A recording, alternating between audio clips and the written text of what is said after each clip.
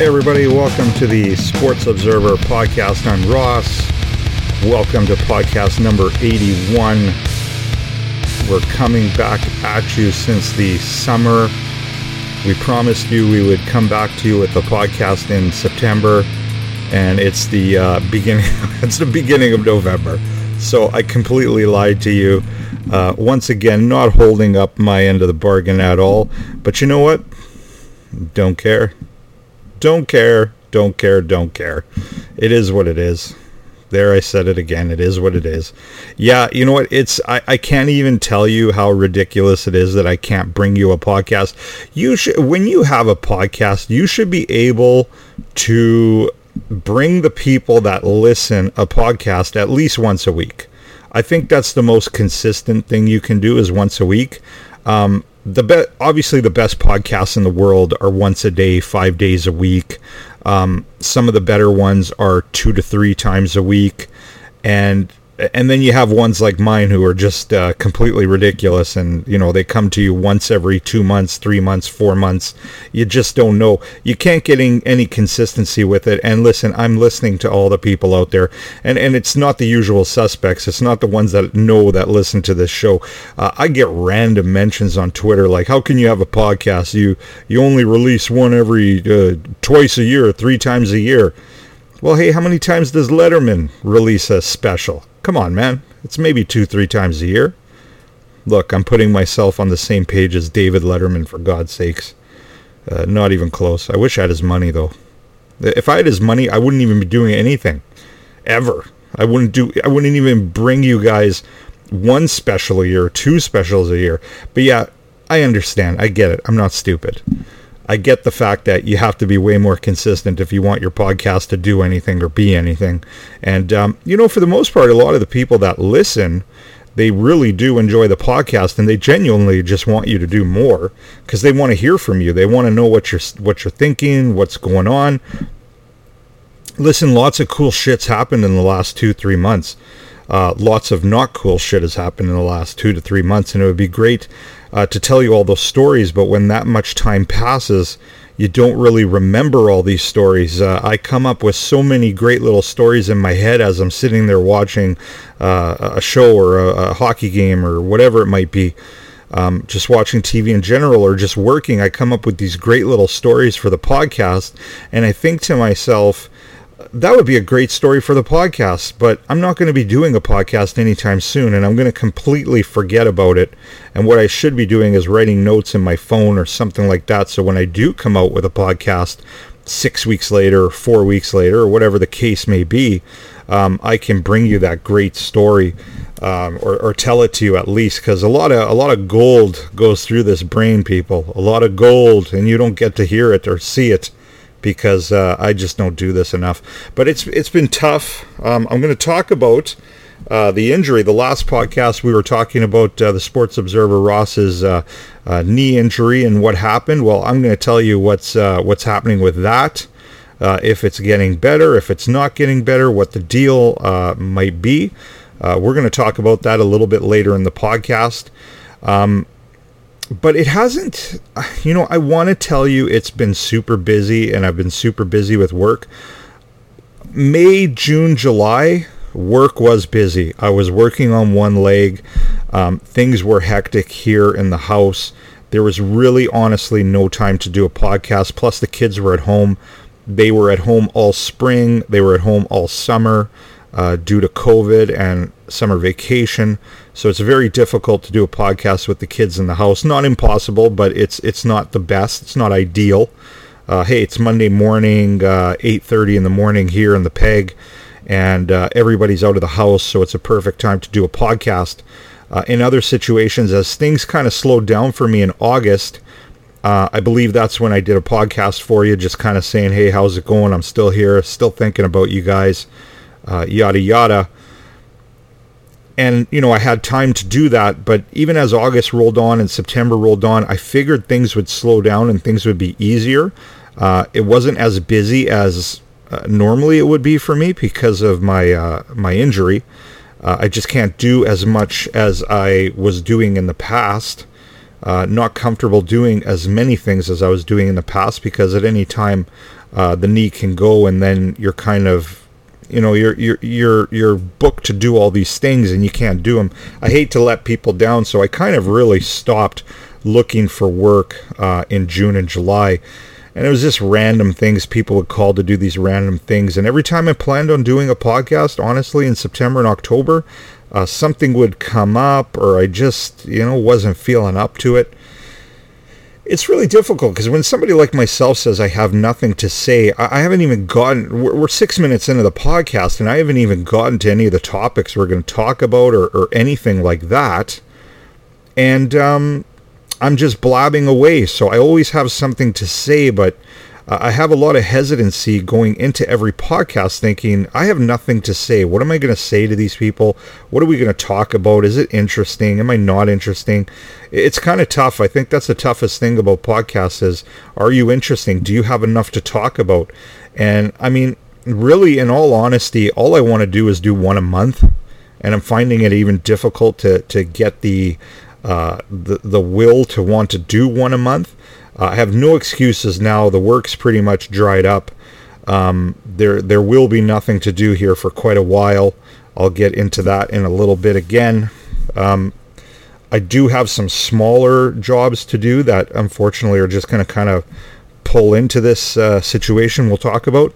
But for the most part, I'm going to really be doing nothing until really a good way into the new year, probably early February to end of February. It's just going to be me with my thoughts, so there's no reason why I can't bring a podcast to you at least even on a bi-weekly basis. But even when things are busy, you should be able to get to people within a month. But like I said, there's a lot of hesitancy with me and anxiety coming on this mic and talking and trying to come up with something interesting. Everybody's always looked out to me to be kind of the crazy person and the wild person and tell these fucked up stories and be the funny guy. And it's hard to be on all the time. It really is, but we'll try our best. So this podcast, we're going to talk about Halloween. Halloween was yesterday. I got somewhat of a good story about the shooter. It's a bad story for me and it's a bad story for him, but maybe it's a good story for you. I don't know. We'll talk about the Jets season so far, what's happening with them. Is it possible they're better without their captain? It might be. We're going to talk about the knee injury. We're also going to talk Twitter trends. We're going to do Twitter trends. We probably haven't done Twitter trends for over a year, I want to say. So we'll hit up some Twitter trends. We'll see if there's anything interesting on Twitter. You know the rule. We go through all the Twitter trends and then we pick out one that confuses us, that we're not too sure about it. Maybe it's about what we think it's about. Maybe it's not. Who knows? And also, I promised on Twitter that I would tell a Nickelback story. Cousin Brad said he was looking forward to hearing it. I hope it's interesting. It might be interesting. I didn't create the band Nickelback, but I might have put them into stardom. Yes, Ross the Sports Observer might have been your worst nightmare in making Nickelback what they were and what they are today. Well, what they are today is nothing anymore, but they were probably one of the hottest rock bands for a good span, probably about 10 years. I want to say, I don't know what years these are, but between my ages of 25 to 35, Nickelback was probably, not 25, well, yeah, maybe around 25, 26 to 36, 37 of my age, whatever years that is. Nickelback was probably the hottest band in the world. I believe there was a stat once, again, in that decade, I believe between 2000 and 2010, Nickelback had sold the most albums and had the most downloads of any band in the world. Like, I'm talking the Beyoncés, I'm talking about whatever band you want to think of. They had the most. They were the biggest band by a lot. And I believe behind them was U2. So this was a legit fucking thing. This wasn't just looking for some sort of little analytic, like best most selling band from Canada or most selling band from this side of the the 49th parallel or something. It wasn't some strange, ridiculous stat. We see when we watch Jets games on TSN, we see the stupid stats they try to come up with to make the Jets look like they're a good team. Most amount of goals after the 5-minute mark of the third period. It's the Jets, like stupid stats like that. Like since October 30th at 8 o'clock Eastern, Kyle Connor has the most goals in the NHL with 2. Like, people try to come up with ridiculous stats to make something look good, right? Something look positive. This wasn't one of them. This was like a legit thing. So we'll talk about that too. We'll talk about my Nickelback story, and we'll do Twitter trends last. So let's get into Halloween. Let's get down with the podcast. I don't know. Do I have something here? That's a pen. I don't have any more music and sound effects and shit. I gotta try harder on this podcast, you guys. I know I'm screwing you guys over for the free cost download of this podcast. All it costs you is a little bit of money for electricity, but here we go. Halloween. Well, let's see how it started. It started off like any other day when you have 3 children. Listen, if you have 1 child, I understand you think life is hectic. When you have 2, I would tell you that's pretty equal to having 3. But when you have 3 kids, it's a complete shit show. I'm telling you, every single morning you wake up, it's a nightmare. It's like you want to wake up and you want to be 16 years old again, waking up in your old bedroom in your house, and you're just going to sit there and jerk off all day. I mean, that's pretty much what you beg for those days when you wake up, because you get no rest.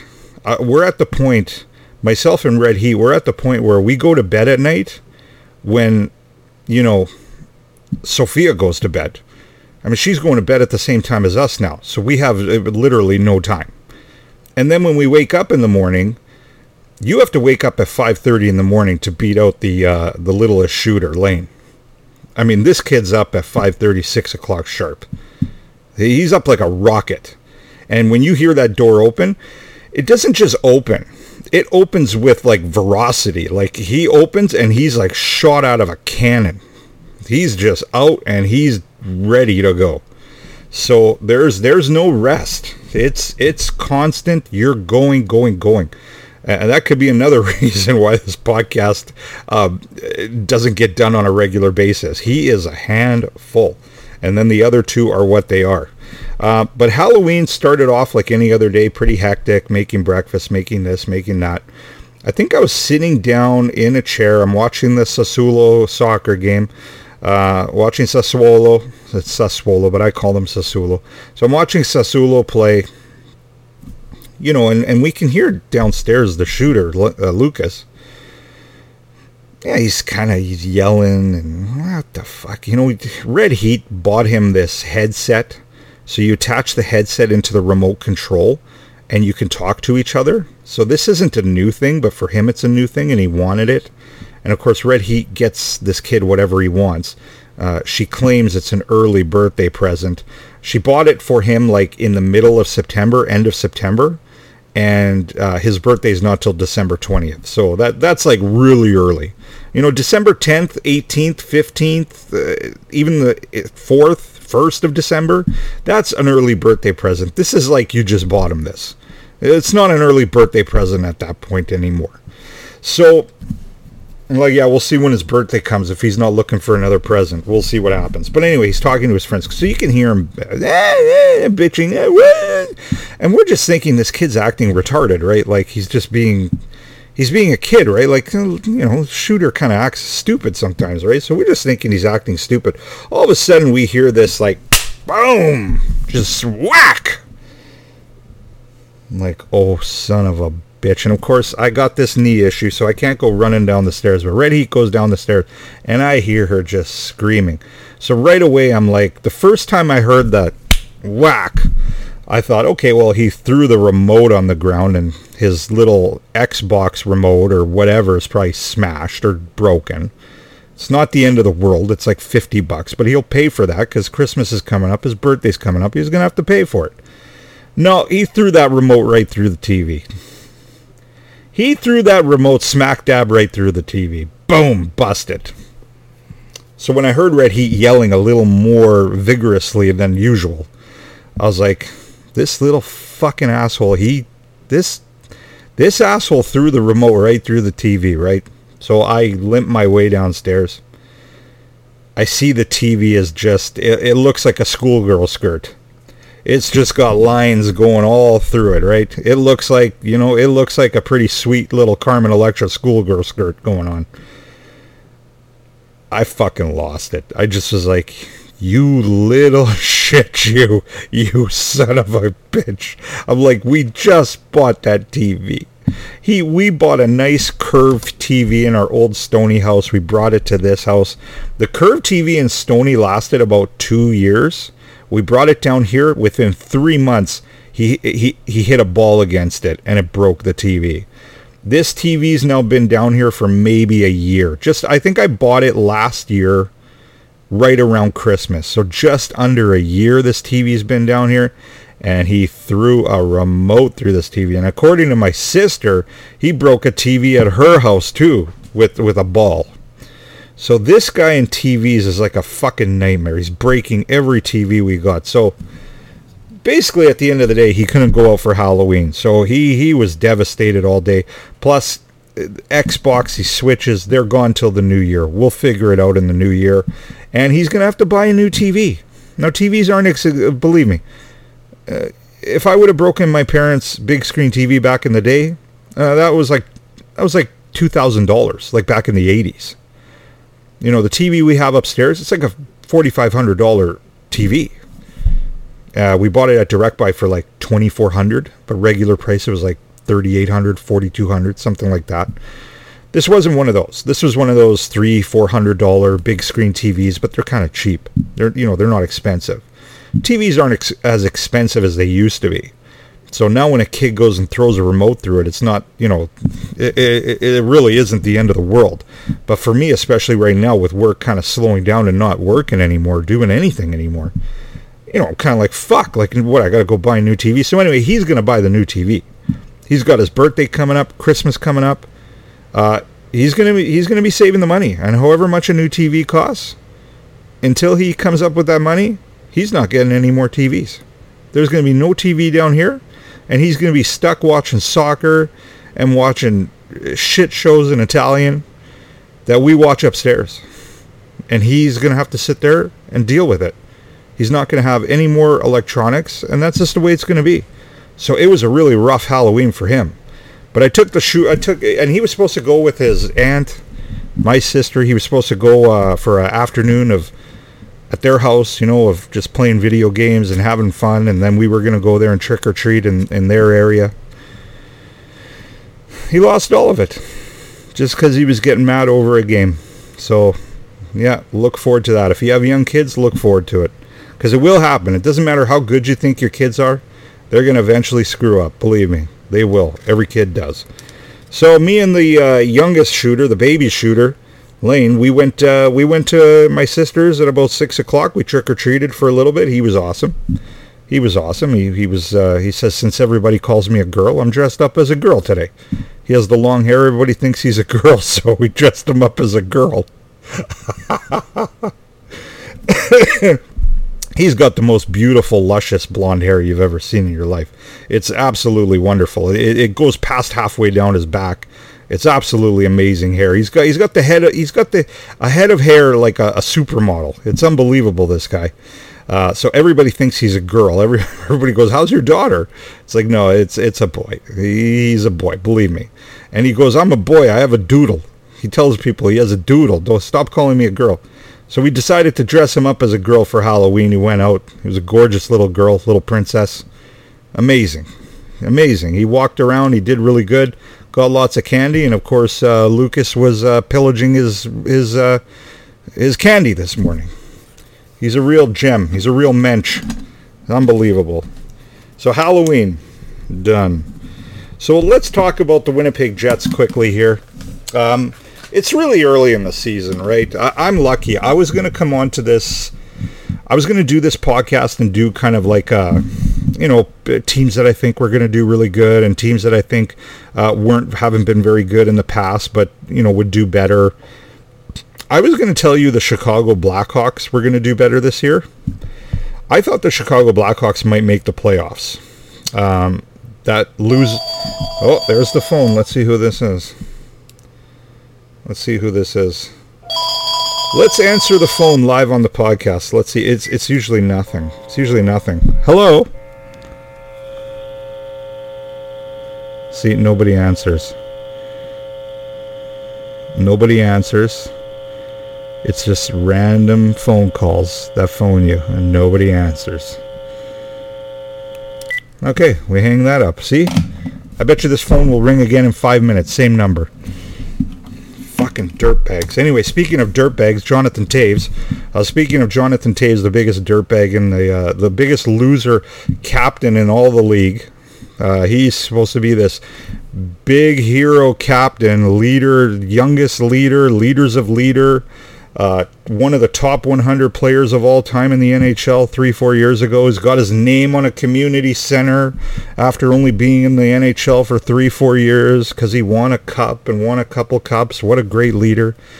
Yeah, we're not going to get too much into the story. We've heard too much about that sexual abuse case in Chicago that all the staff ignored or thought they had ignored. They thought somebody else was dealing with it.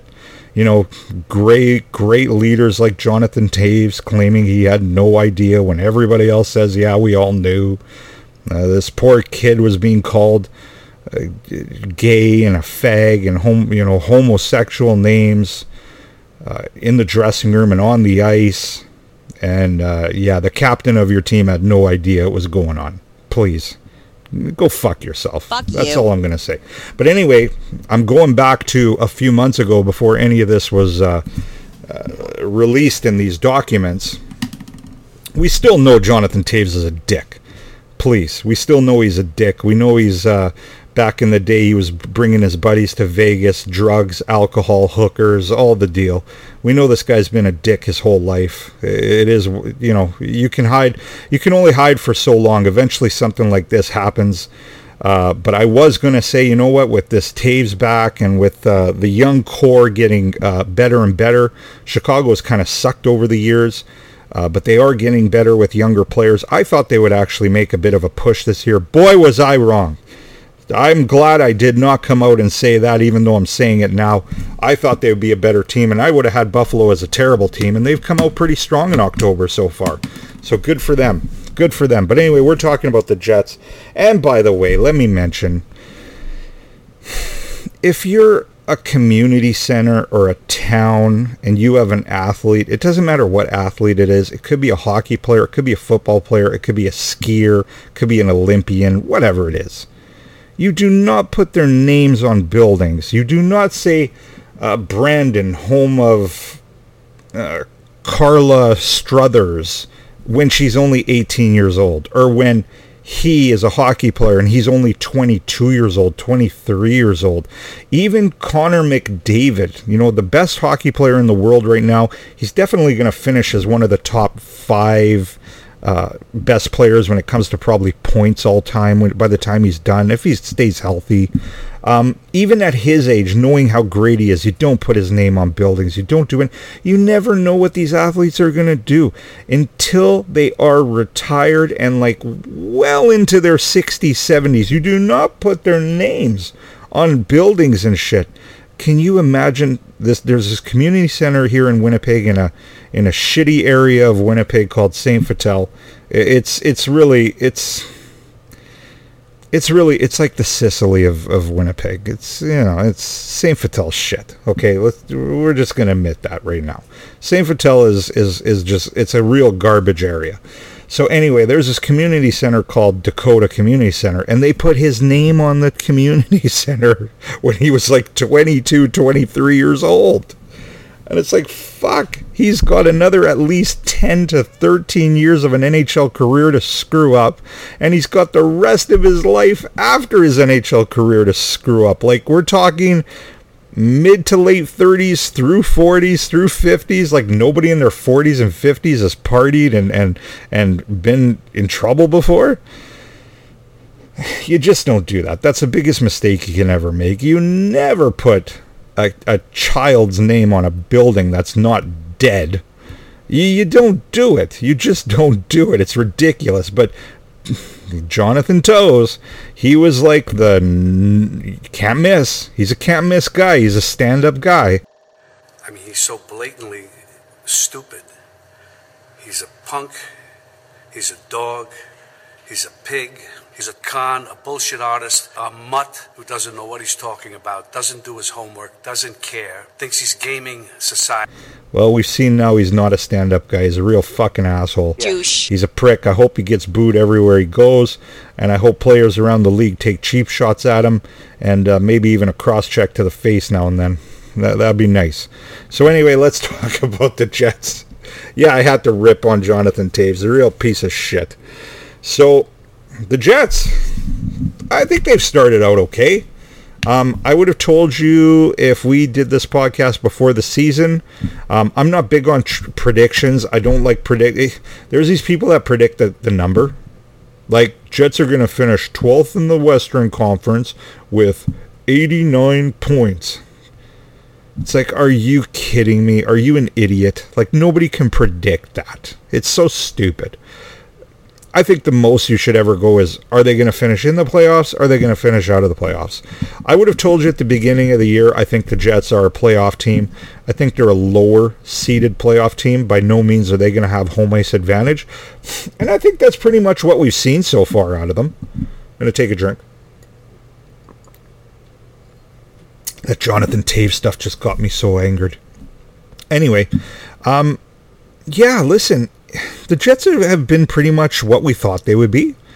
I think they're going to be a team that loses a few games, then wins a few more games. We're going to see the odd shootout loss here and there. We're going to see the odd overtime win here and there. We're going to see the odd overtime loss and the odd shootout loss. I think they're going to be pretty much straight down the middle even all year long.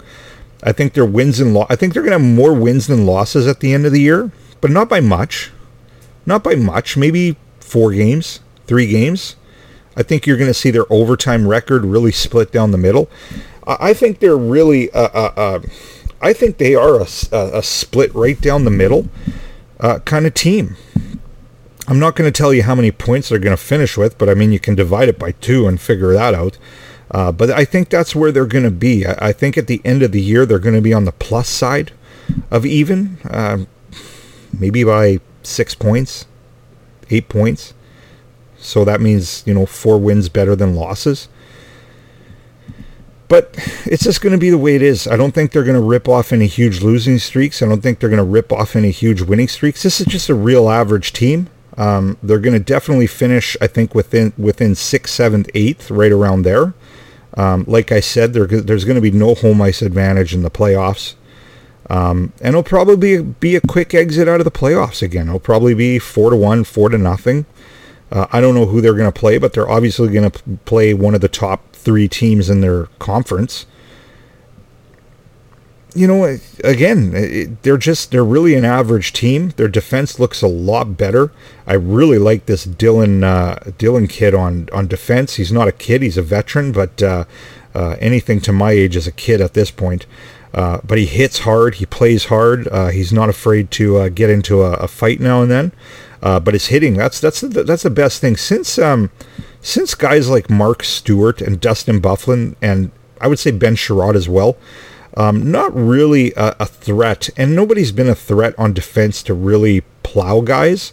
When Jacob Trouba was here, another asshole, when Jacob Trouba was here, he was kind of a threat to knock your head off if you came through the middle, but not really. He was kind of a guy that did it 2-3 times a year, and it would be like, he would get stuck with this moniker of he's a hard-hitting guy through the neutral zone, or when you cross the blue line, you're going to feel him. No, he never was. He just had a couple big hits a year, and he kind of was put into that category, but I never thought he was. But guys like Dustin Byfuglien, Ben Sherratt, Mark Stewart in the very early days of when the Jets moved here from Atlanta, those were guys that made you feel them all the time. They were really tough characters. And this Dillon is the only one I can kind of see that is like a spin-off of those guys. So it's nice to see that the GM has finally decided to pick up a defenseman, because he sure as hell hasn't drafted any defensemen that play like that. But it's nice that they finally realize they need somebody back there that's going to make you really kind of open your eyes and not cut through the middle or enter your zone. They just enter the zone with so much speed and so much carelessness because they know the defense isn't going to do anything. Nathan Beaulieu's a bit of a tough customer, but he's just not good enough to catch you in the trolley tracks, right? He's just not quick enough to knock your head off coming through the middle.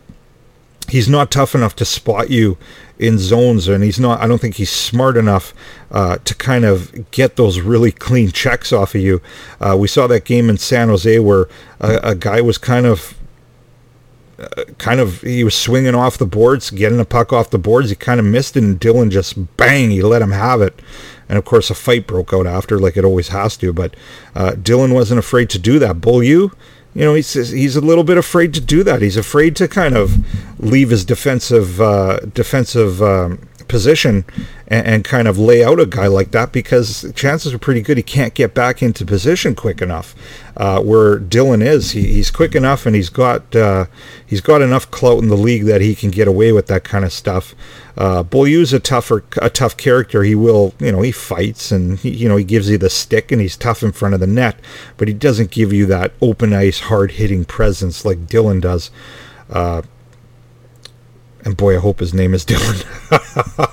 Again, I'm not looking at rosters. I'm not looking at anything. I hope his name is Dillon. I've only watched about 3 games this year, so and I've just noticed him. He's really good. I think he's wearing number 5. But the rest of their defense just isn't tough at all. DeMello. I mean, to be a defenseman in the NHL, you have to play tough. You have to be tough and strong in front of your net. You have to be strong with your stick along the boards to retrieve pucks and get the puck away from guys. And a lot of people do the little bummy checks off the boards and try to cycle off the board. So you have to be strong and tough to be a defenseman in the NHL. It's you understand that. But it's the kind of toughness I'm talking about, like a Stewart and a Byfuglien and a Sherratt used to bring. Just an overall 100% toughness, and that's kind of what he brings. But the rest of them don't. Like Josh Morris, he's a bit, he's a pussycat. DeMello, pussycat. Schmidt, pussycat. Beaulieu, he's a tough customer, but when it comes to the overall game, bit of a pussycat. So, the Jets system, Logan Stanley too. Logan Stanley's a huge guy. He should be completely fucking annihilating guys, but again, he's tall, he's lanky, he's not quick enough to make those nice hits and get back into position. So he's really strong on the ice when it comes along the boards and in front of the net, but he doesn't bring that physical Byfuglien kind of presence. And again, he'll get into the odd fight here and there to have that, to have that perception of, oh, this is a tough guy, you don't want to drop the gloves with Stanley. Well, Logan Stanley got into a handful of fights in the AHL over 3 years. And in the NHL, I think he's gotten into 2 or 3 in the last year and a half. So, Logan Stanley's not exactly a world beater when it comes to that stuff. But, there's this perception of him, right? He's a big, tall guy. He's a big guy, and he gets into the odd fight. He gets into a fight once every 20 games. So there's this perception that he's a tough guy, but he's not. So, yeah, they need work on their defense, and you need to draft better. The GM of the Jets has to draft better when it comes to defense. You gotta draft guys that are going to be like a Dillon, like a Sherratt, like a Byfuglien, like a Stewart. You need those guys. You need at least 3. You need 3 of those guys in your lineup. Every single defensive pairing you send out there should be a hesitancy from the other team coming in your own end. So anyway, I went off too long on the defense. They look okay, but what's the deal? You got Scheifele, and isn't it funny that Mark Scheifele and Blake Wheeler are like 2 peas in a pod? They're always together.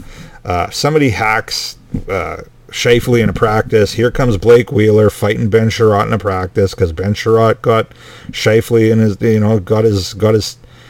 got his tits all messed up and got his panties all in a bunch.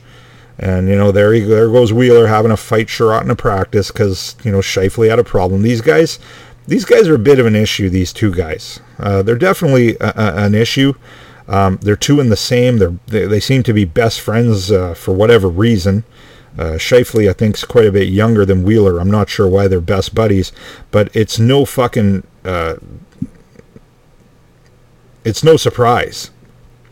that the only two guys that got COVID on the team was first Blake Wheeler and then obviously Mark Scheifele right after. About 3-4 days later, Scheifele had it. So Scheifele's still gone.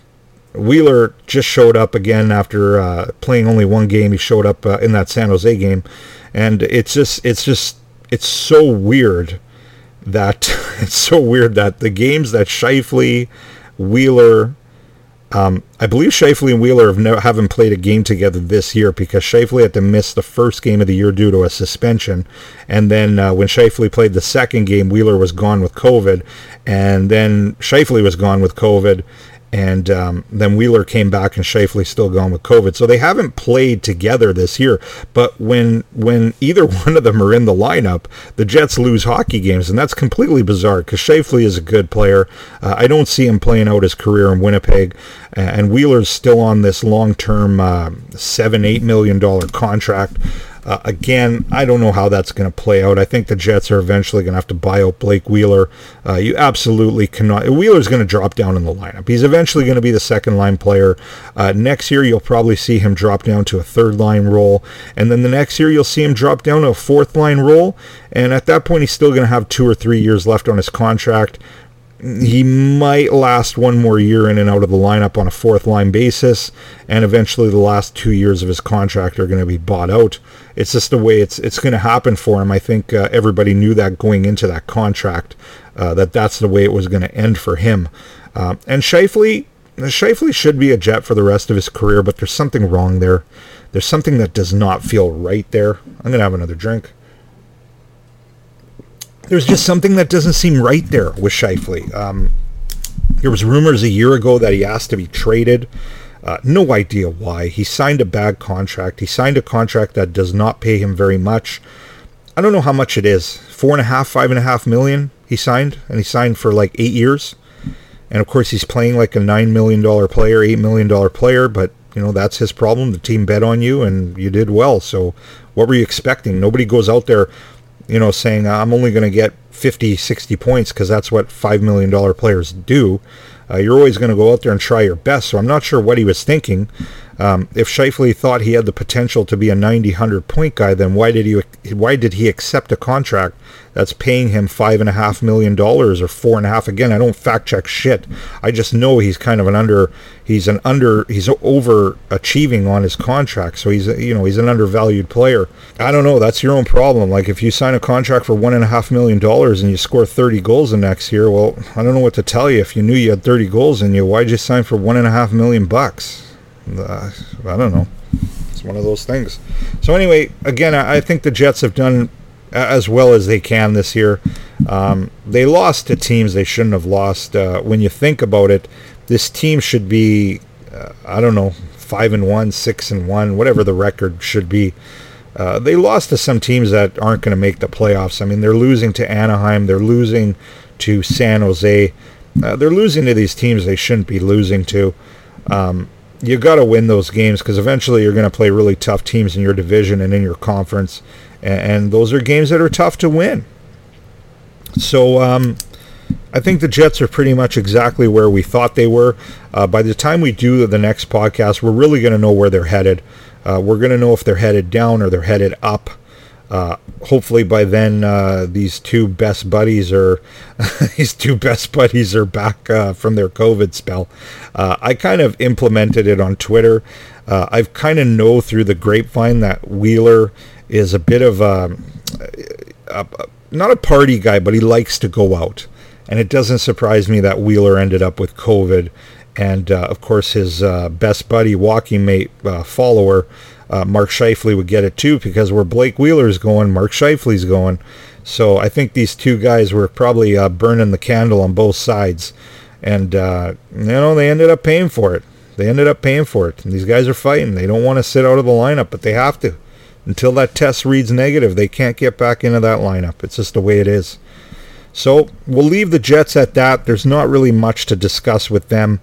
Other than I think they're doing exactly what we thought they would do. Winning a few, losing a few. Oh boy. Okay, I'm going to quickly tell this Nickelback story because I want to tell you the story about my knee, or what's happening with my knee. So, a long time ago. Oh, sorry, got to stretch. Okay, we had a state. I don't know if there's still. I don't listen to terrestrial radio anymore, so I don't know what we have. But we used to have a station here in Winnipeg called Power 97. And Power 97 had a radio producer that really believed in local music and kind of underground music. And at that time, Nickelback was an underground band. They were just showing up to Red River Community College. They were playing the Pyramid.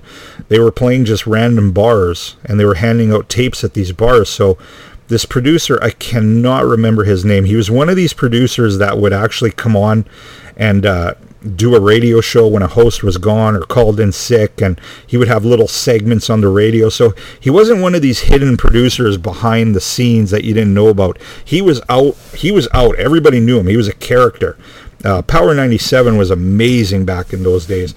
They had great DJs. They had great producers. They had great characters. It was really like, it wasn't as vulgar, but it was really like the Howard Stern show. On every single show, it was just tremendous. Their morning show was one of the best in Canada, one of the highest rated in Canada.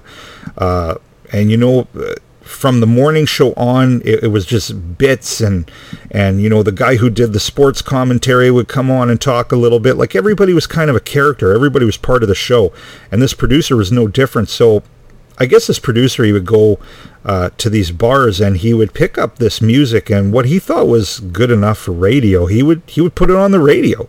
So you would hear these local musicians. I still have some of them on my old iPod because I would download them. And I can't, again, it's just so long ago. I'm 24 years old at the time. This is 20 years ago. I can't recall the names, but they were great bands. And one of them was Nickelback, and they would play this band Nickelback, and it was from... Their first album just had a nickel on it. It was just a nickel, and I can't remember what the hell it was called. I have it in my old CD cases. I could probably look for it, but it was just an album. They went to a studio. They got them made themselves. No, they weren't signed.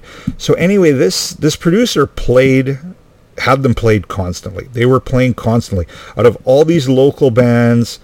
Out of all these bands that would come from around Canada, Nickelback was probably being played the most out of all of them. And they were being played quite a bit. Like, we're talking a radio station that would play Van Halen, Led Zeppelin, Aerosmith, Tool. Like, they would play all the music you would expect a rock station to play, but they would incorporate Canadian music into it. So they would try to make it not so much the ones you would think. Like, there was a lot of Tragically Hip, but it wouldn't be a lot of Bachman Turner Overdrive and the stuff you would think they would play as the Canadian content. They would play actual unsigned bands, but the music was great. And this Nickelback would come on, I'd be like, holy fuck, this band is really fucking good.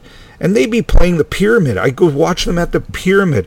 I go watch them at, there would be the, Power 97 used to have this rock ball concert at the old Winnipeg Arena.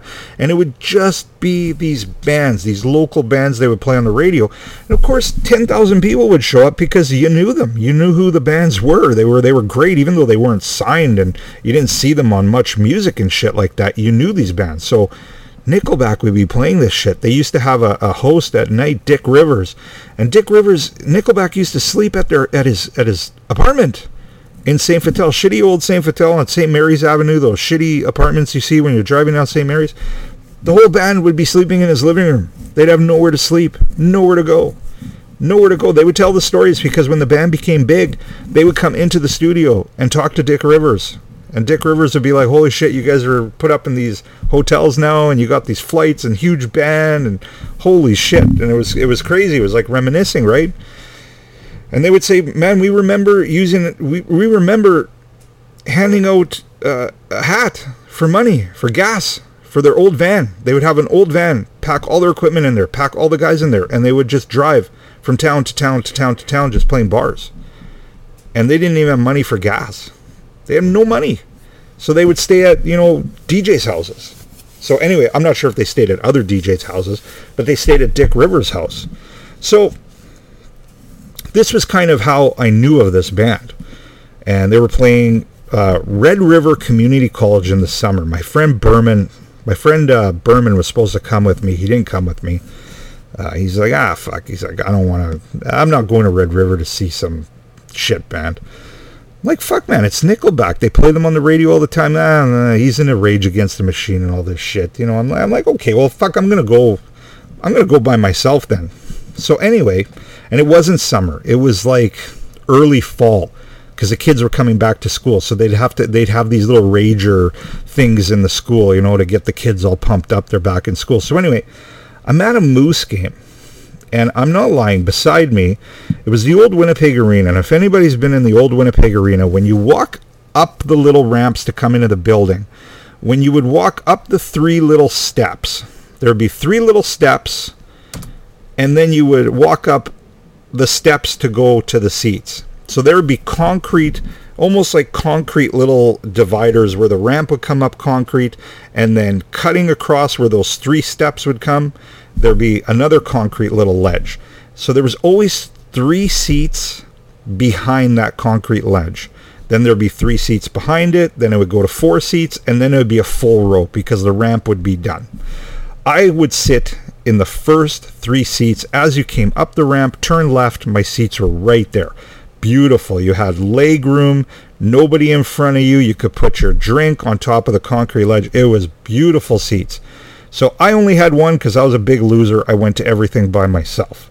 So I'm at this, I don't know, it's already been a year in. And there'd be this guy, he would come sit beside me. Sometimes he'd bring another business guy with him. Sometimes he'd bring his daughter. But most of the time, it would always be different people. Just different people. Always different people. And then nobody. And then different people. And then there'd be nobody for 2-3 games. And again, my friend Berman, who I was telling you about, he would come down with his ex-fiancée. He never married this girl. But anyway, he would always come down and sit with me. Because when he would come to a Moose game on a Friday or a Saturday, he'd wait the first period, and if nobody was sitting beside me, he'd come and sit beside me. And then sometimes people would show up in the third period, and he'd have to move again. But it was just really bizarre. So finally, I think it was a year and a half in of this bizarreness. But I noticed there was one guy beside me. He was, I want to say maybe 10 times he had shown up at that point out of 2 seasons. And I kind of said to him, I think he was trying to talk to me at the time, and he's like, oh, so you sit here all the time? And I'm like, yeah. I go, well, what about you? Like, there's always different people, but sometimes I see you, and a lot of times there's nobody, and then sometimes somebody shows up in the second or the third. I said, it's really kind of bizarre. He goes, oh, no, these are my seats. He goes, I'm one of the head guys here in Canada, like the CEO for Warner Brothers, the music division. I said, Warner Brothers, the music division is head up in Winnipeg?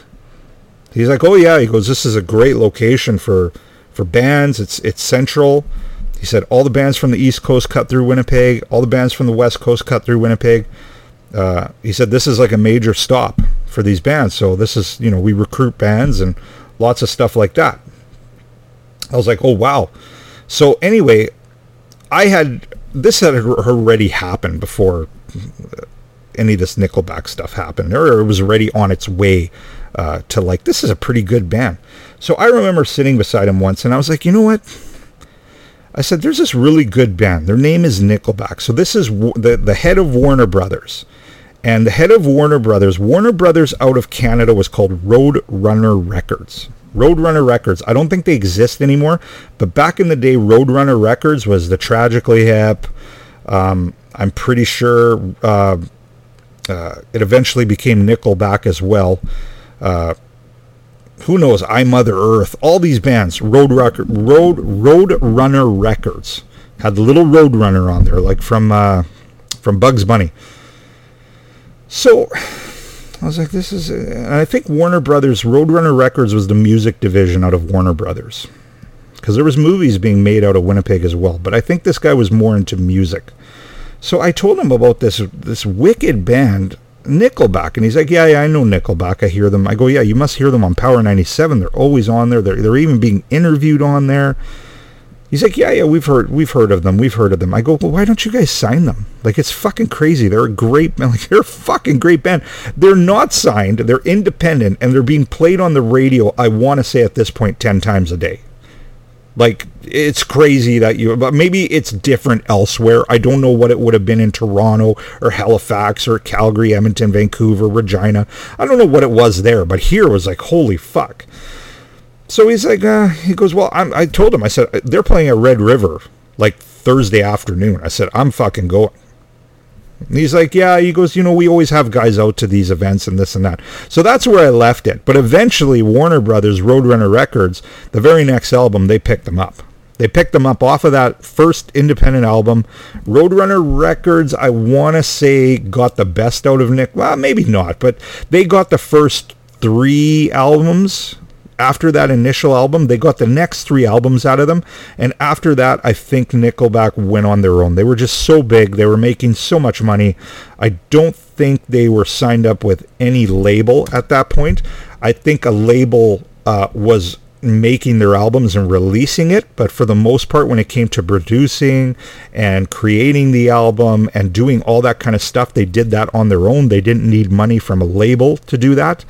But when it came to stuff like, making the albums and releasing the albums, I think you still need a label at that point. I don't know if you need that anymore. But at that point, CDs and touring, that still was a huge deal. You need a promotion behind you for that. But, yeah. And all of a sudden they were... So I think I had something to do with it. I don't know why. I feel like I brought Nickelback to the world by telling this guy from Warner Brothers, who would sit beside me randomly at a Moose game, that you should go see these guys at Red River. Like, you're crazy not to sign them.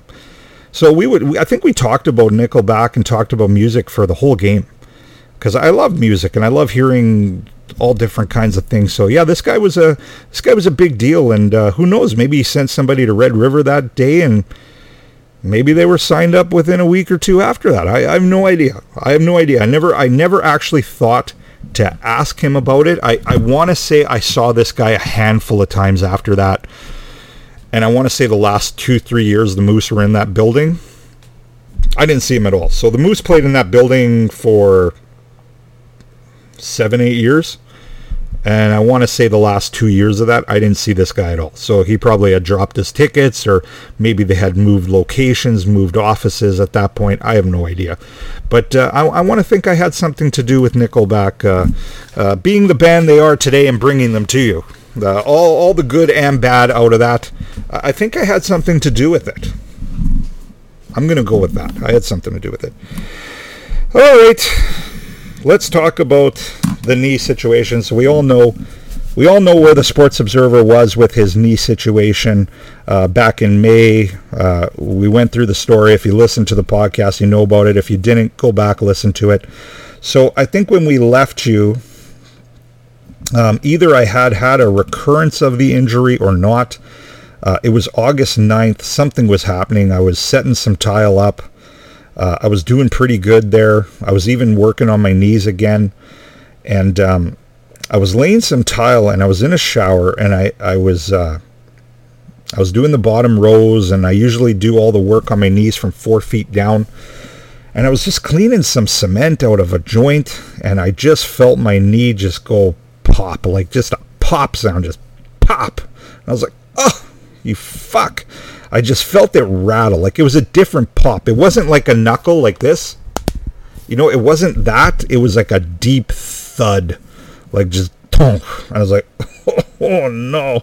And I felt it ripple through my leg, like muscles, shins. I just felt the ripple, right? Like almost like an earthquake, like a tsunami. It just kind of rippled right through. And I was like, well, and it hurt, but it didn't hurt too bad. And I was like, oh shit. I was like, fuck. I was like, I was cleaning the cement. I'm washing it. I'm like, I'm scared. So I started getting up and I'm like, ooh, I'm like, my knee will not straighten out. It was locked. I was like, oh, fuck. So I eventually, with as much, biting my teeth, I straightened out my leg as best as I could. So I straightened it out. If you can imagine, this was only maybe 9 a.m. I still worked 7 hours going on my knees, going up. Eventually, as the day went on, my knee started to move a little bit better, but I was sweating profusely. I was soaking wet. I think if you see my Facebook, which is Ross Dinacola on Facebook, or on Meta, the new word for Facebook is Meta. Are you guys going to say that? Like, are you on Facebook? Are you on Meta? You guys want to Meta together? Sounds like a sex thing, to be honest with you, but Jesus Christ. Anyway, so I put it on Meta. I'm not gonna say it. Fuck you, Zuckerberg. Fuck you. I put it on Facebook, so some of you have seen it. If you want to follow me, Ross Dinacola on Facebook, or on Twitter at Ross Dinacola. Quick little plug there for my social media accounts. I put it on there, and you can see on the picture I'm sweating. There's drips of water coming down my face. There's sweat all over my shirt. And that was like 3 hours later. I think that day I must have dropped 5-6 pounds of just liquid. I was just soaked, saturated. My body was just telling me enough. Like, stop. What are you doing? It was just going through shock. So that happened on I think it was the 9th of August. It was a Monday. The next day, surprisingly, it felt a little bit better, especially since the first initial time my knee kind of grinded on me and I hurt it. It took like 5-6 days for it to feel the way after the 9th it felt the next day. It felt like a lot better. And then the third day, I was kind of walking on it pretty good again. I just couldn't kneel. I would tell you, for at least 3-4 weeks again, I just couldn't kneel on it at all. It was terrible. So I knew something was really wrong. Like, I thought initially I had hurt myself, but it was getting better, and it was getting better and getting stronger. And then this happened, and it just, like, it went back to zero. If I was like 70-80% better, it went right back down to zero. I was pretty upset about it. And I was like, holy shit, what is going on? What has happened now? Like, something really bad is wrong in there. So I had an MRI on the 24th of August. I had that already booked since the May incident.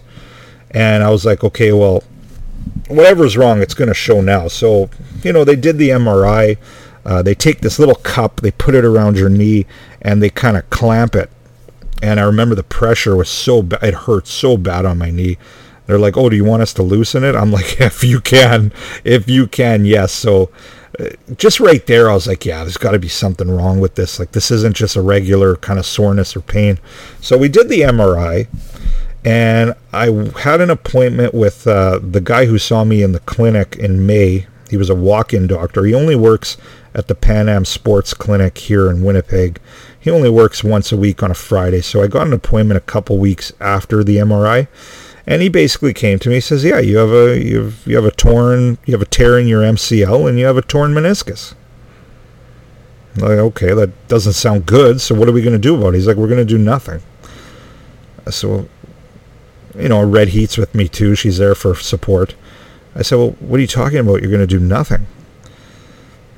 Well, he goes, it seems after you have these incidents, it gets better after a week. He goes, I think if we can just wait till you have incidents with it, like the popping or the grinding or, almost like a dislocation kind of feeling, call my office and we'll give you an injection. I'm like, so I just have to live with this for the rest of my life? Like, it was really depressing. And I was like, he's like, yeah, and eventually you're going to need a knee replacement. It's like, holy fuck. Like, I felt like, oh, I may as well just kill myself at this point. What am I supposed to do? Like, I've put over 25 years into this career. Things are going okay for me. They're not great, but they're okay. It's a living. And now what? I'm going to go have to work at fucking Superstore or what? What am I going to be? A security guard working for pennies an hour? Like, what the fuck are we talking about here? You know, and he's like, well, you can still do your job for a little bit, but you just have to change the way you work and this and that. You know, lose weight, all the same doctor bullshit that everybody tells you to do. So I felt like I felt really depressed. I was like, well, there's nothing they can do about this. Like, what the hell's going on? Like, this just seems really weird. It seems weird that other people have things that help them, and I'm always told, you know, fuck you, just live with it. So it was pretty depressing. And I know Red Heat was like, well, I don't want to say this too loud, but Red Heat's like, oh, fuck, my meal ticket's kind of fucking out the door here. Like, what's going on? I kind of felt like, well, she's going to have to go look for a new husband now. Because, you know, what woman wants to be married to a guy in his mid-40s that's fucking done? That's done. Like, holy fuck. And workers' comp was even telling me, well, we're not sure if it was a workplace incident. I just felt completely fucking abandoned and lost, right? I was done. So I remember calling workers' comp and saying, this is what he said, and this is that. I said, I don't know what options I'm left with. I said, I may as well just go fucking jump off a building at this point. Like, I can't live on one leg.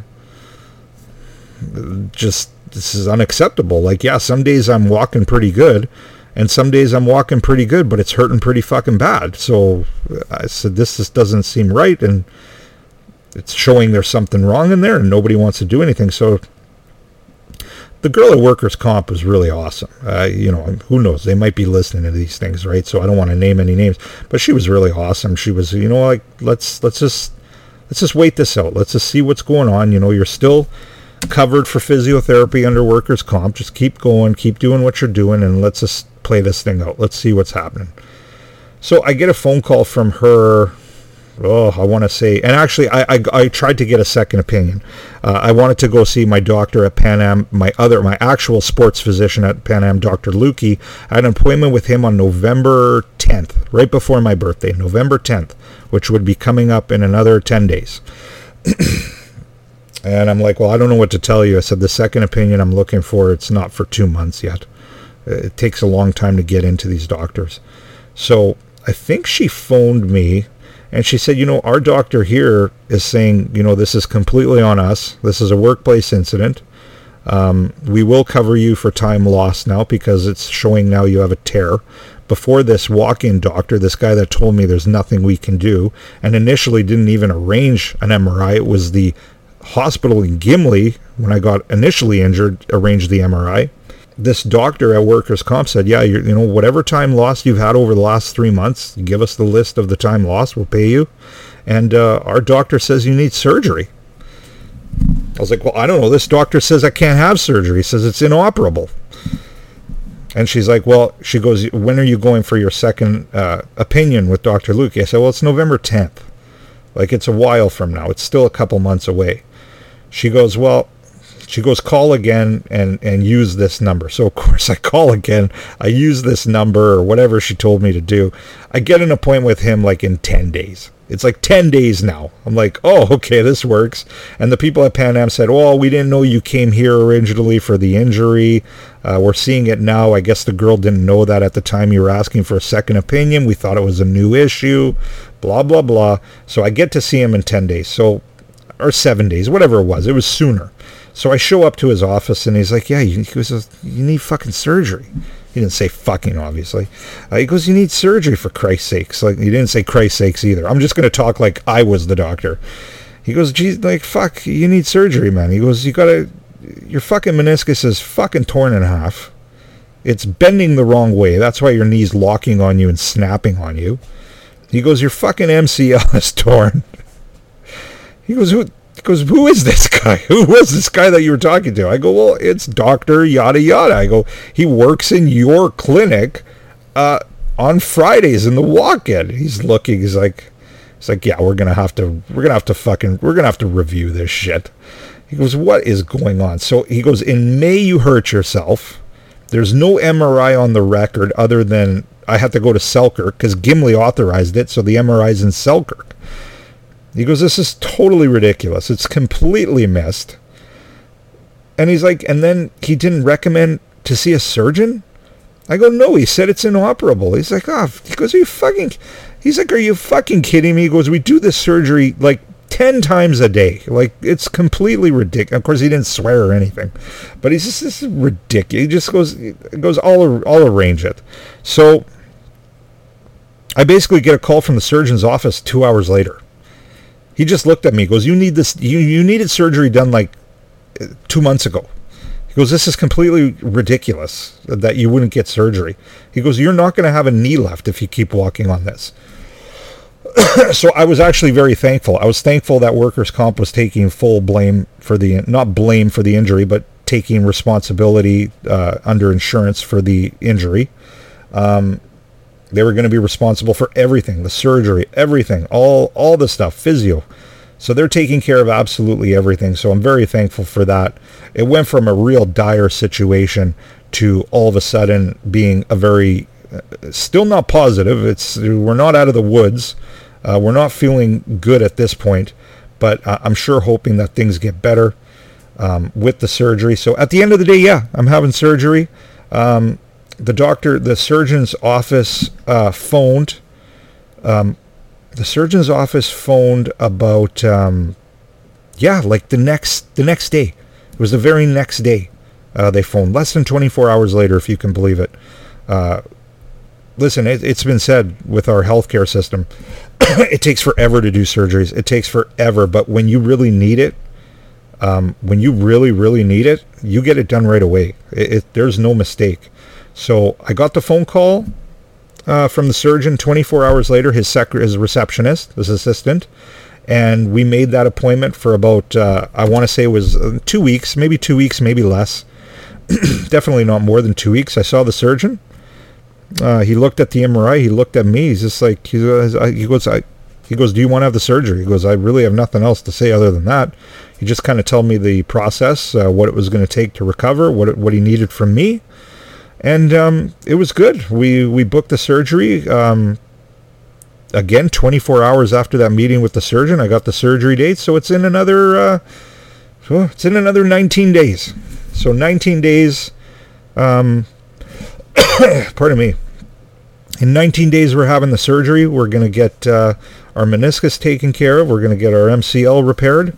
And it's going to be a long recovery, but it has to be done. It has to be done.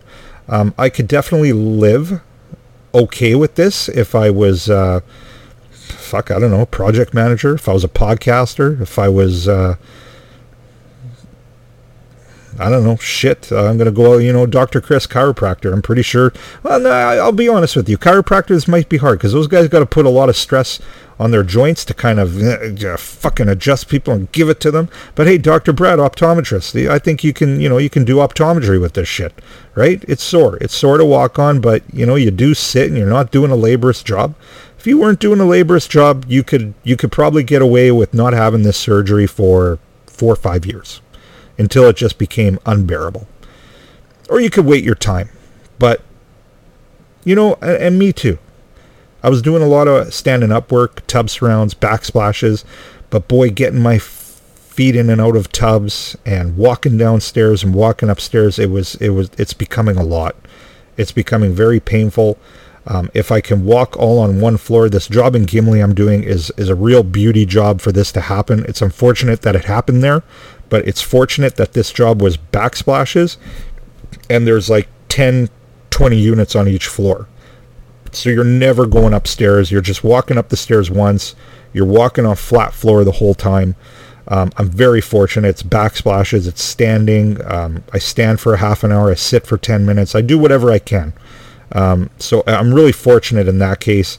If I had jobs that involved kneeling or floor tile jobs, it's a no-go. Can't do it. So unfortunately for me, I have to do this surgery. I have to try to get back to being able to work on my knees. I would tell you the size of jobs on my knees are going to decrease for the rest of my life. I'll never be able to do the bigger ones. But I have the kind of job where 1 to 3 hours a day you have to be on your knees. And if you can't, then you're fucked. You're done. So I may as well have the surgery and try to figure this thing out.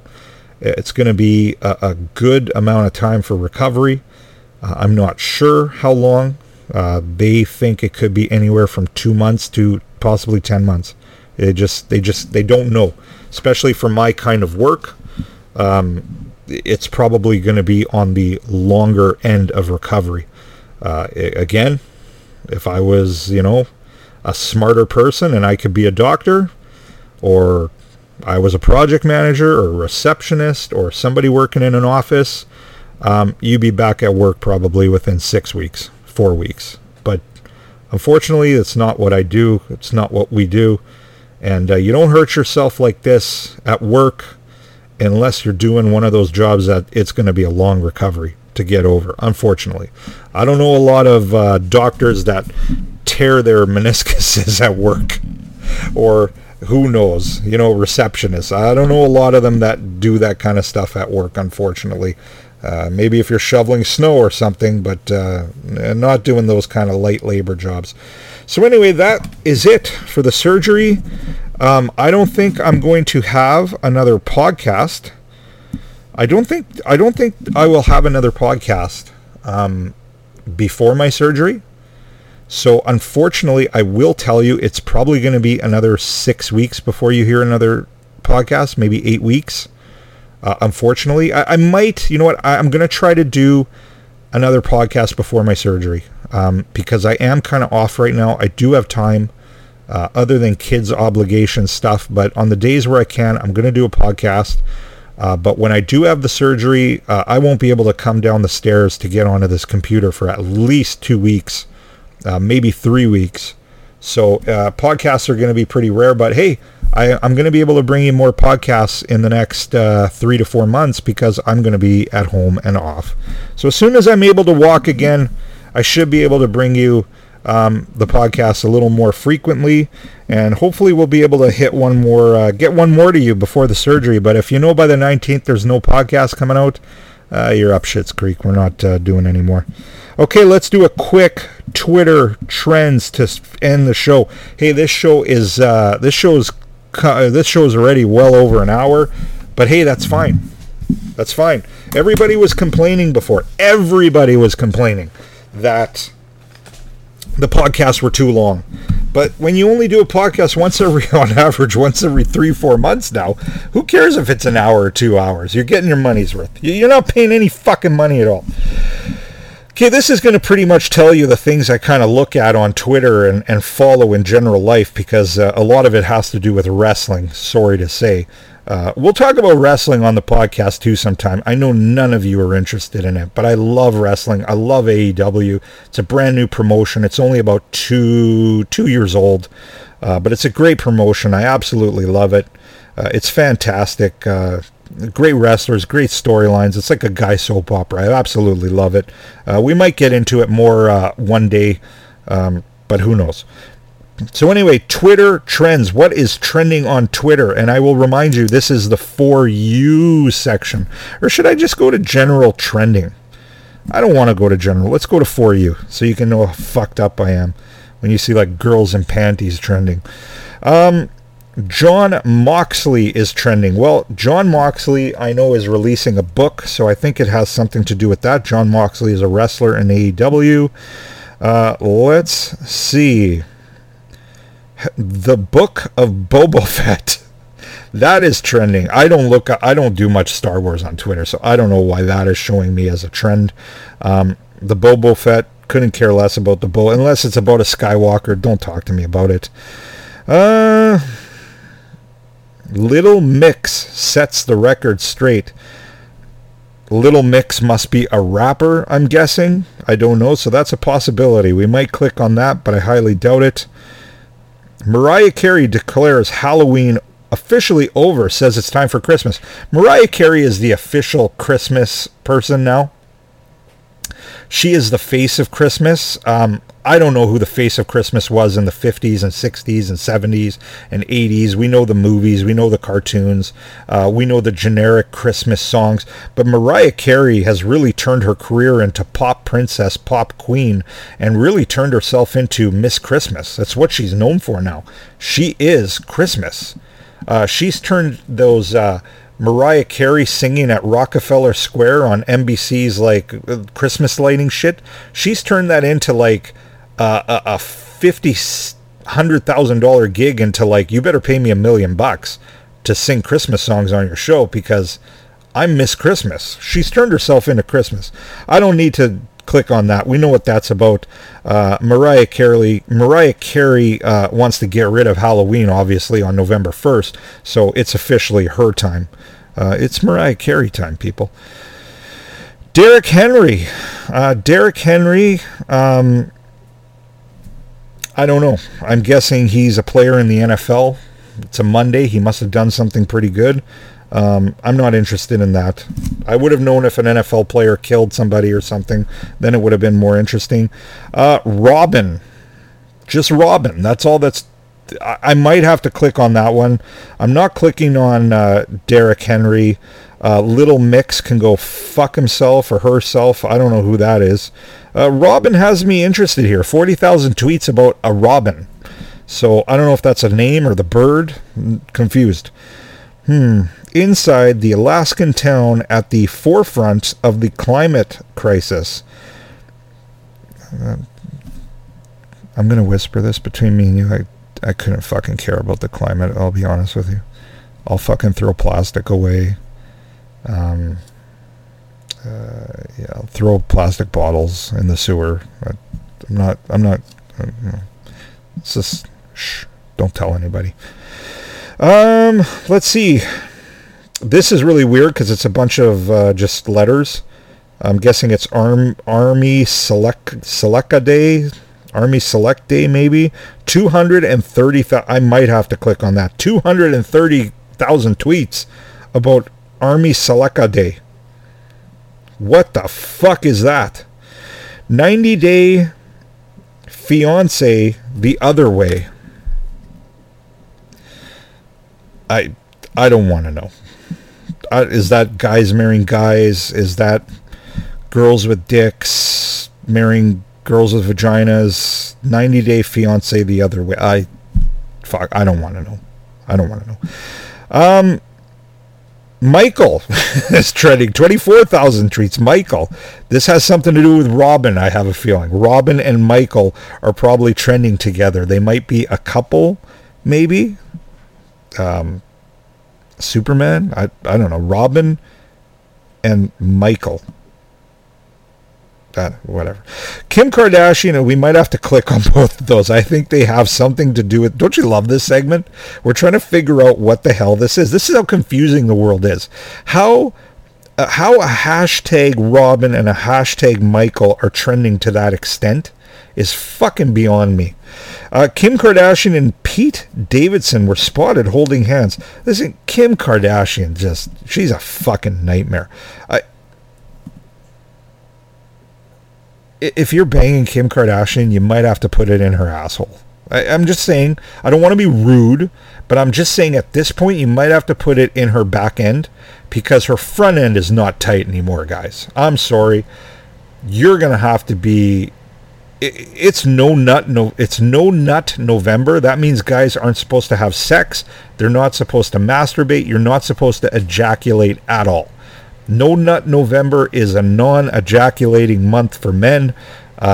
Don't count me in on that. I'll tell you that right now.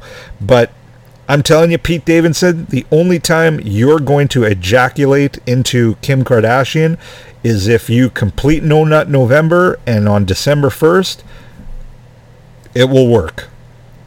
But any other time, it's probably in the back end. That's the tightest spot on Kim Kardashian. Because even her mouth can't be that tight. She talks a lot.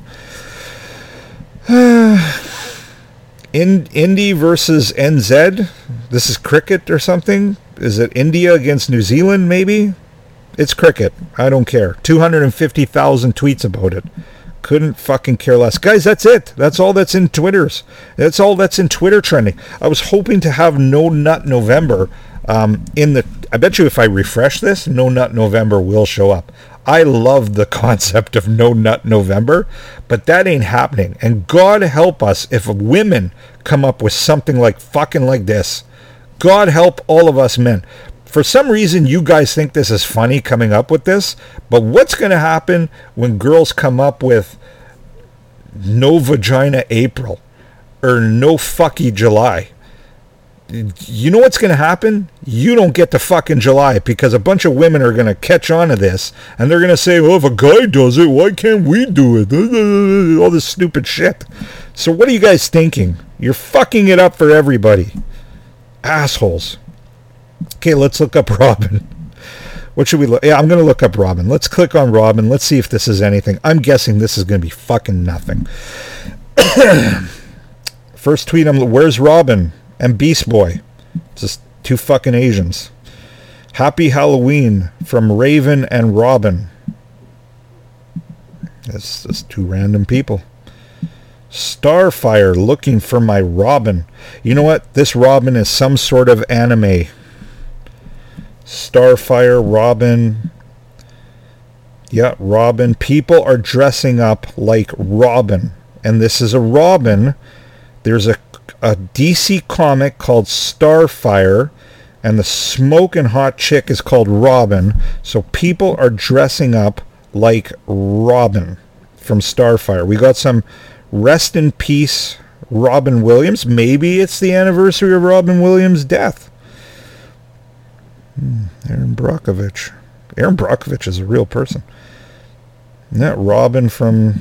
Yeah, people are dressing up like Robin from this cartoon, and they're dressing up like Robin from Superman.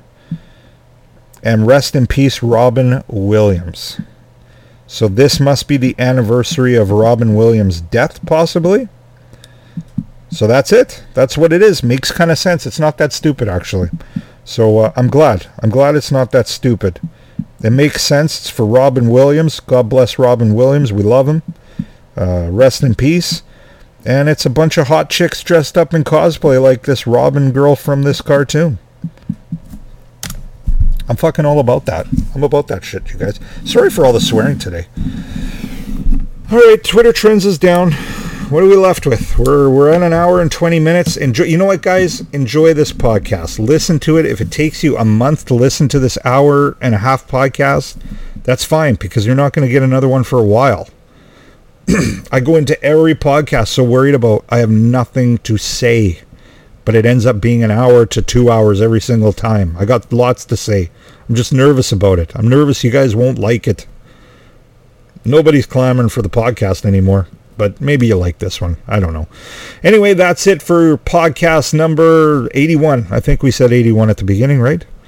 So that's it for podcast number 81. Hope to be back with you before the 19th of November, before my surgery. I'm hoping. Wish me luck. If you know me, call me on the 20th. Call me on the 21st. I'll be sitting in a chair with my leg up with some ice on it. This is going to be a hard recovery. We need a lot of positivity. I do, man. I'm 45. I'm going to be 45 in 11 days. And happy birthday to Dr. Chris, too. 45 in 13 days. November 11th, November 13th for Dr. Chris. Wish him a happy birthday. This is going to be a hard recovery, man. Listen, I've got to work 15 more years on my knees. Maybe not as hard as I did for the first 25, 26, 27 years of my career, but I got to work. I still got to work on my knees. And I'm going to need this. I'm going to need things to work out. If things don't work out, I really don't know what to do. I don't know where to go. It's tough. We all hit these crossroads in our careers, some more than others. Some people's careers are pretty much settled in. Nothing's going to happen to you. You're pretty good. But then there's some people out there that, work their whole lives in something. And then something devastating happens and you don't know what to do. Or you're told you can't do that anymore. And it's all you know. It's all you knew what to do. And it's tough. So let's think positively. Let's put out some positive vibes. Let's do some praying. Let's do some hoping and wishing. Throw quarters into the fountains. Do whatever you got to do. Let's get the Sports Observer back up and running. A lot of people tell me, oh, hey, oh boy, do you ever think you'll play hockey again? Fuck, man, it's not about playing hockey again, man. It's about making money to feed the family and be okay. Hey, live the same lifestyle you've lived now. You've worked hard. You've worked hard to live this lifestyle. You know, it's hard. It's hard when somebody tells you that might be taken away. But I was given a glimmer of hope and a glimmer of light. And after the 19th, it's all on me. It's all on me to make it happen. So, yeah. Hey, if you know the Sports Observer, throw me some text, throw me some call. UFC Lee is coming to visit the Sports Observer on the weekend of the 24th. He's coming to spend some time with me. Red Heat is leaving for 4 days or something with Sophia. She's leaving. She's leaving me. Not like that, but so I guess Sophia has a hockey tournament, and Jaydan will be following her like a little lost puppy, like she always does, following her the next weekend. So it's the weekend after I have my surgery. So yeah, UFC Lee's coming over. He's going to hang out with the Sports Observer for a little bit, keep me company, and yeah. Hey, if you know my number, if you know me, shoot me some text on Twitter, DM me, keep me some company. For the first 2-3 weeks, I'm going to be pretty much down and out. I'm not going to have a lot to do. I'm only going to be left with my thoughts, unfortunately. So that could get pretty dark sometimes, especially as you get older, as things get more grim. It gets tougher. It gets tougher and tougher and tougher. So, yeah, anyway. You know what to do. So anyway, that's it for the Sports Observer today. I hope you enjoyed it. Hope I keep you company here for the last hour and a half. That's about it. I'm at a loss for words. I'm trying to keep you guys with me here because I'm so goddamn lonely. I'm so lonely. I'm so lonely all the time. I have no friends. I have nobody left. I have no friends left. All I have is my 3 miserable children and my wife, who's miserable most of the time. So that's all I'm left with. Yeah. Yesterday after Halloween, I'll just end it on this. I went to my parents' house after because I was waiting. Sophia was trick-or-treating with some friends. I was waiting for her to be finished. Then my sister and my brother-in-law show up at the house too. And, you know, they're just, whatever, having some drinks, this and that. So my mom's like, well, why don't you come stay here? You know, if Jaydan's not going to be around very much, just stay with us. And my dad's like, I don't think so. Even at my worst moments, he's like, fuck that. He's like, get out of here. He goes, no chance. He goes, you go to his house if you want to. You go to his house. He's not coming here. Get out of here. What an asshole, eh? Jesus Christ. You know what? It doesn't matter what happens. He's just generally a prick most of the time. It is, yeah. And then my kids wonder why I'm such an asshole. You do what you see, right? So anyway, I'm going to try to close out this podcast again. An hour and a half podcast. Enjoy it. You get what you get, and you don't complain, as my mother says. And yeah, we will talk to you. I'm really hoping one more time before my surgery. We'll just shoot the shit real quick, and then that will be it for a while. But we'll come back at you after, once I'm up and running again. So anyway, I'm Ross, the Sports Observer. Happy Halloween. Happy Remembrance Day. Think about the veterans. Put on a poppy. Give somebody a loonie. Get a poppy. Put it on. Don't be an idiot. And, yeah, happy American Thanksgiving, too. That's coming up. And if I don't talk to you before then, Merry Christmas. I'm Ross, the Sports Observer. We'll talk to you again. Ciao.